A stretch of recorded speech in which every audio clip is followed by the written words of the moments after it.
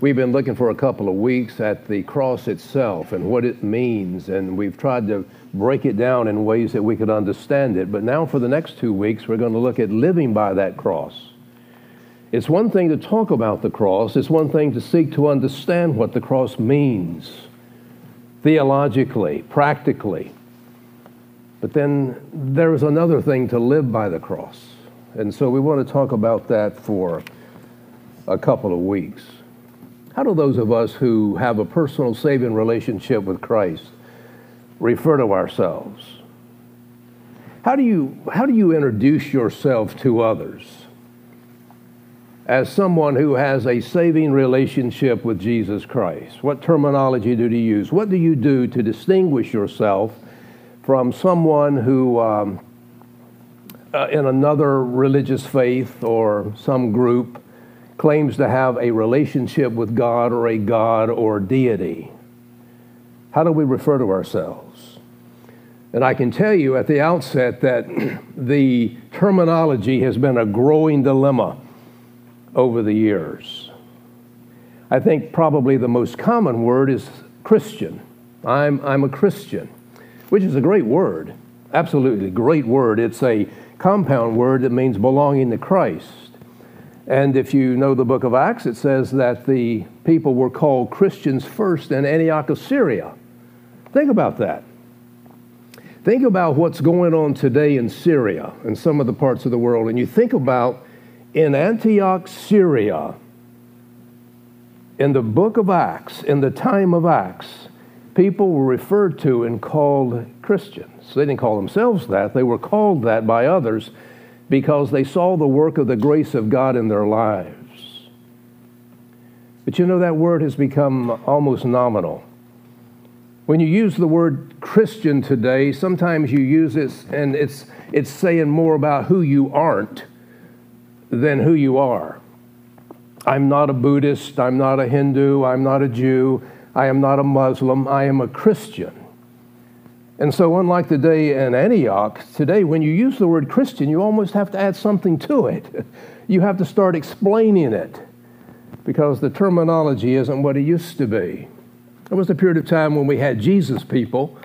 They referred to themselves as the Jesus people. That was sort of the hippie element of Christianity. And then along came the word evangelical. And evangelicals were people who believed in the Christian gospel. They believed that salvation by faith through Jesus Christ was the means of salvation. We call ourselves evangelicals. Sometimes we call ourselves evangelical Christians. You know, you keep adding the words trying to clarify. After evangelical, we had the neo-evangelicals, or what we call the new evangelicals, and they were people who believed the same thing. They believed the Christian gospel, but they wanted the gospel to have more of an impact on culture. And so identified with that was the ministry of Billy Graham. It was the birth of the magazine Christianity Today. You had Christian writers like Carl F.H. Henry and all of those. That was the movement of the neo-evangelicals. Then along came Born Again. I guess that was at its height with Jimmy Carter. But we talked about being born from above by a heavenly parent. That was something we used to distinguish ourselves. Who are we? And we use now a lot of the word believer. I'm a believer. Well, that works well in here. It doesn't work well out there. You have to decide. You have to describe what you believe in. In the late 60s, the Monkees they said they were believers. And they had a song, and it was about loving a girl. And they said, now I've seen her face, I'm a believer. Couldn't leave her if I tried. You've got to declare what you believe in.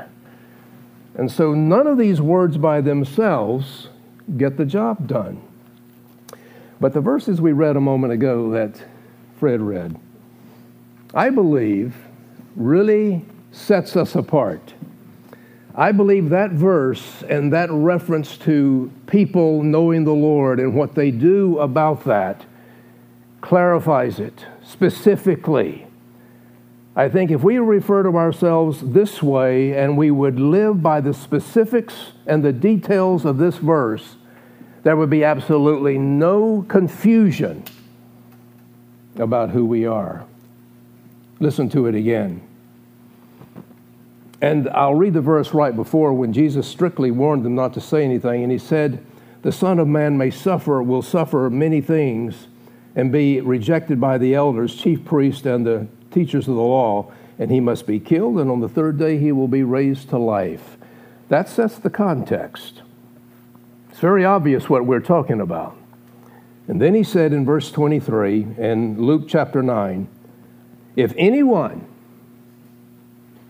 would come after me, he must deny himself, take up his cross daily, and follow me.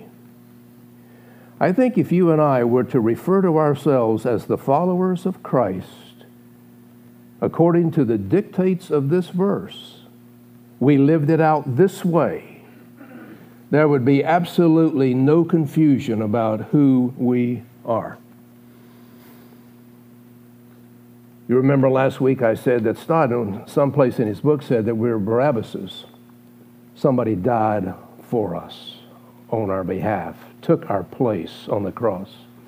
He also said in the book The Cross, he said, we're not only Barabbas, we're Simon of Cyrene, because at some point we're to take up our cross and follow him. A lot of my ministry, we had Sunday morning services, as we have here.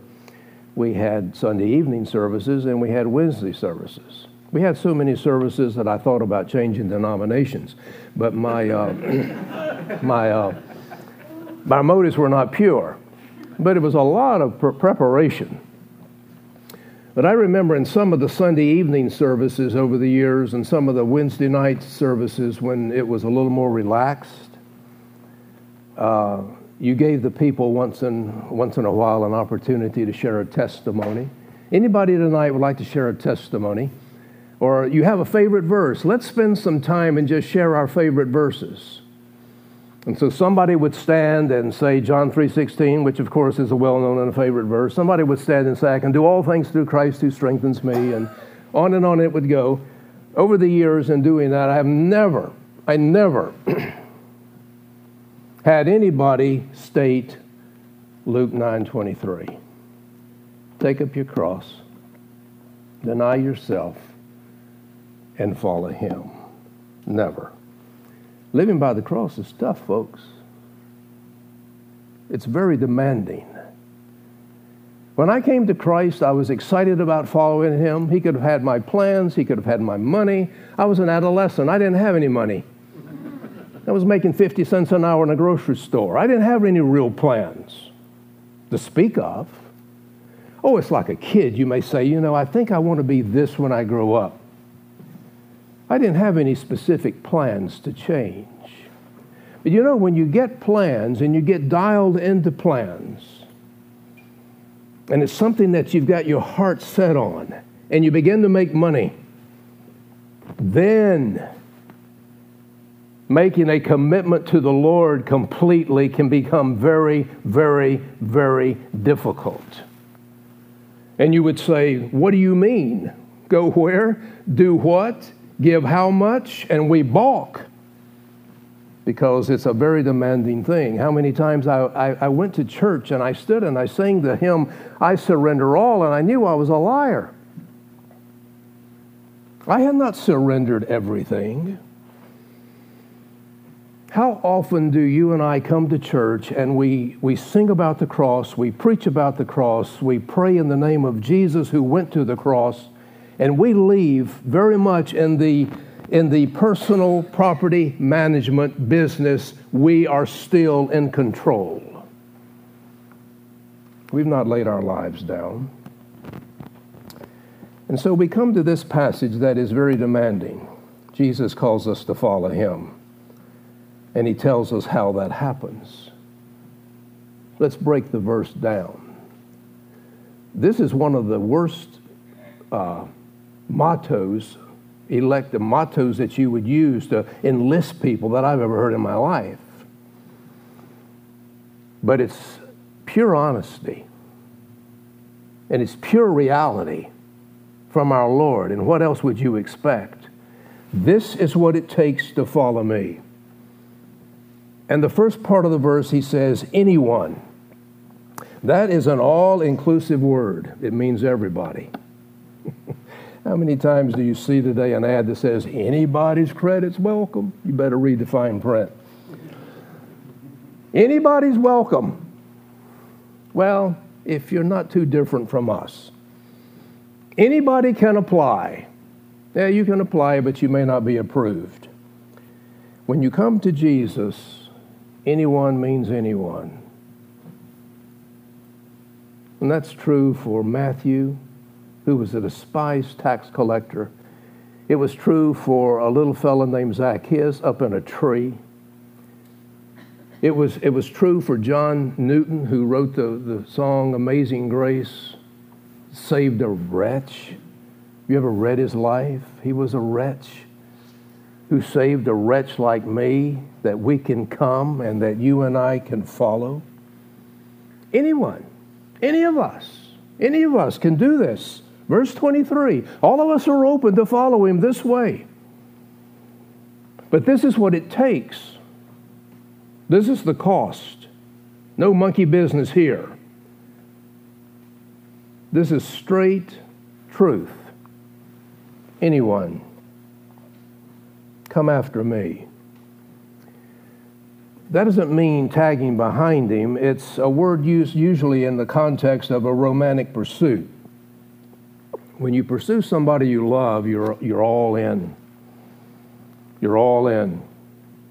And you take risks. You're willing to take risks. When Brenda and I were dating, she was at Campbell, I was at Wake Forest, and we were able to come home on the weekends. We both lived in Greensboro at that time, not far from here. And so we were able to come home on the weekends and see each other. One weekend in the winter, we got all messed up because the weather turned nasty. I got home and it started snowing. It was about 7 or 8 inches deep. So I called her on the telephone and she said, "Are we going to see each other?" And in a ridiculous moment, I could have wrecked the car and done a number of other things. I got in the car, drove to her house to see her. That's what love does. That's what you do when you pursue someone in love. You take risks. You just throw yourself fully into it. So I drove over to her house and got ready to come home. I got in the car and on the way home, and she lived in a very hilly neighborhood, and I couldn't get out. Absolutely stuck. The best thing of the night, there was a snowplow in the neighborhood. He couldn't do anything without me out of the way. So he would jump off and he would get me unstuck, and then he would go ahead of me and plow ahead so I could get out. It would work wonderfully. That's what love does. When you pursue someone you love, you take risks. This is not a casual weekend when we just come and we sing some songs and hope they sing the ones I like.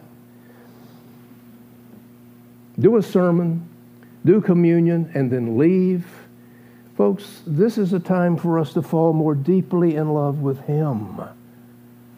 Jesus wants nothing less than being the love and pursuit of our lives. It says here, come after me. Love him, pursue him in love. And then deny yourself. You must deny yourself. Sin makes us very self-centered. Jesus denied himself. You remember the verses in what we call the kenosis of Christ in Philippians chapter 2? Listen to this again. You want to hear about denying yourself? Who being in very nature God did not consider equality with God something to be grasped or held to, but made himself nothing, taking the very nature of a servant, being made in human likeness, being found in the appearance as a man, he humbled himself and became obedient to death, even death on a cross. Folks, that's denying yourself. We have a real difficult time with denying ourselves because sin is very self-centered. And we have a real problem with sin. But if you follow Christ, and if I follow Christ, and if we do it by the dictates of this verse, we're going to have to deny ourselves. That does not mean deny yourself something. I'm going to give up this for a little while or do away with this. It means denying you, turning your back on you, renouncing yourself. This is what Simon Peter did when he denounced Jesus. He didn't acknowledge him. He turned his back on him. And that's what we've got to do with self. Deny yourself. You turn your back on yourself. You don't acknowledge yourself. And folks, there are levels of denial. Let me give you some examples. Here's a level, first level I'll give you. You want a new suit or a new coat for Christmas, but the kids need shoes. Okay, I'll just forego the dress or the suit. You're in a room with 3 co-workers, and the boss says to you, the 4 of you, only 3 of you can get a raise this year. Somebody will have to wait until next year. You going to deny yourself? You're in a room with those 3 co-workers, and the boss says to the 4 of you, only 3 of you can keep your job. Oh, it's getting a little tighter. No, it was a coat, it was a suit, now it was a raise, now it's my job.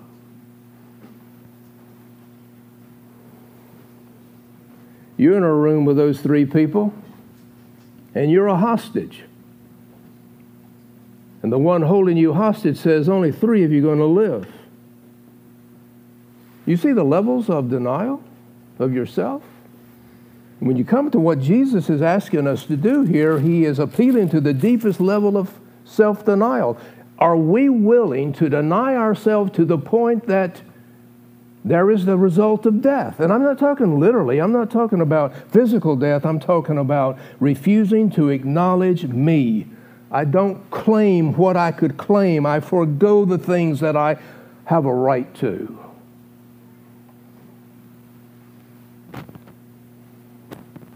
I look at James and John, sons of Zebedee, 2 men who readily follow the Lord. And then in the process of following him, thinking there was going to be an unholy scramble for some things around the throne, they said, Lord, when you come in your kingdom, I'd like to have the right side and the left side. It's so easy for us to get off track. It's so easy for us when we are following the Lord to suddenly begin to think about comfort, power, what we want. And that's the very opposite of our Christ in his poverty and his shame and in his weakness. That approach is not following him. That approach is not Luke 9:23. We have to deny ourselves. We have to refuse to acknowledge. Turn. Let him lead. Then he said, take up your cross. Folks, this is not a cross to bear. There are a lot of things that happen to us in life. It can be financial, it can be loss, it can be health, it can be financial. And most of those things that hit us and we call it's a cross to bear or it's something very difficult, it comes at us and we have no control over it. Listen to this. This is taking up a cross voluntarily. It is not something coming at me that I cannot control. It is taking up a cross voluntarily. Cross is about dying. When you take up the cross, the outcome is very certain. Can we die to self? Can we die to self? Can we pay the price and the cost that it takes to follow Christ? Let me ask you a question. Do you think about it just for a few moments? What is it right now in your Christian walk and in following Christ that costs you anything?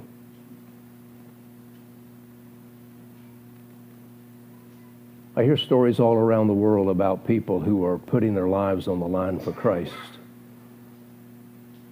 In the midst of persecution and danger, they make a choice, and they choose to follow Him at horrific cost.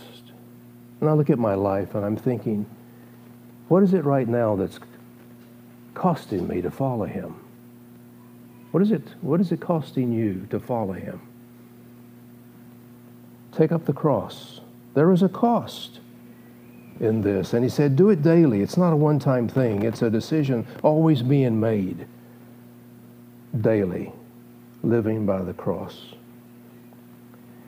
You almost read this passage and say, why is Jesus being so harsh and why is He being so demanding? But then when you read the next verse, as Fred did, you realize how loving He is.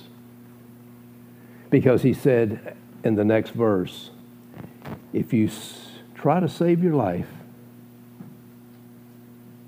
you'll lose it. But if you lose your life for my sake, you will save it. The direct opposite of everything that we hear in our society. Oh, we know how to make it, don't we? We know what it takes to be successful. We know what it takes to be happy. No, that's not what Jesus said. Jesus said, if you believe that and go that way, you lose your life. He said, if you choose to lose it for my sake, you actually save it. And that's what He did. He laid His life down and He saved it.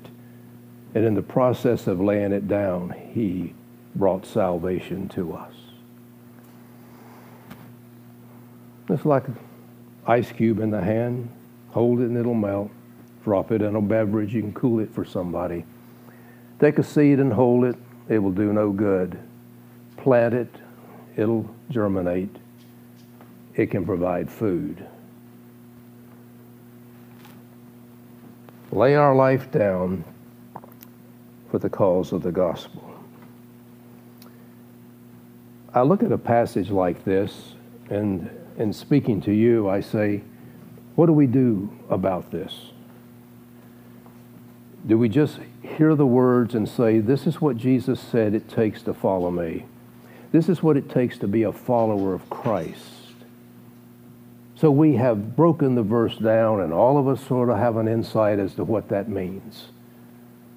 It's denying ourselves. It's a love pursuit. It's doing it daily. It's a cost involved. It's being willing to deny ourselves even to the point of death. But how do we do that? Practically, how do we deal with these types of verses? May I offer some suggestions? Something that we can do in taking an initial step. We say to Him, Lord, I do love you. I really do. And I want to follow you, and I want to follow you the way that it takes to follow.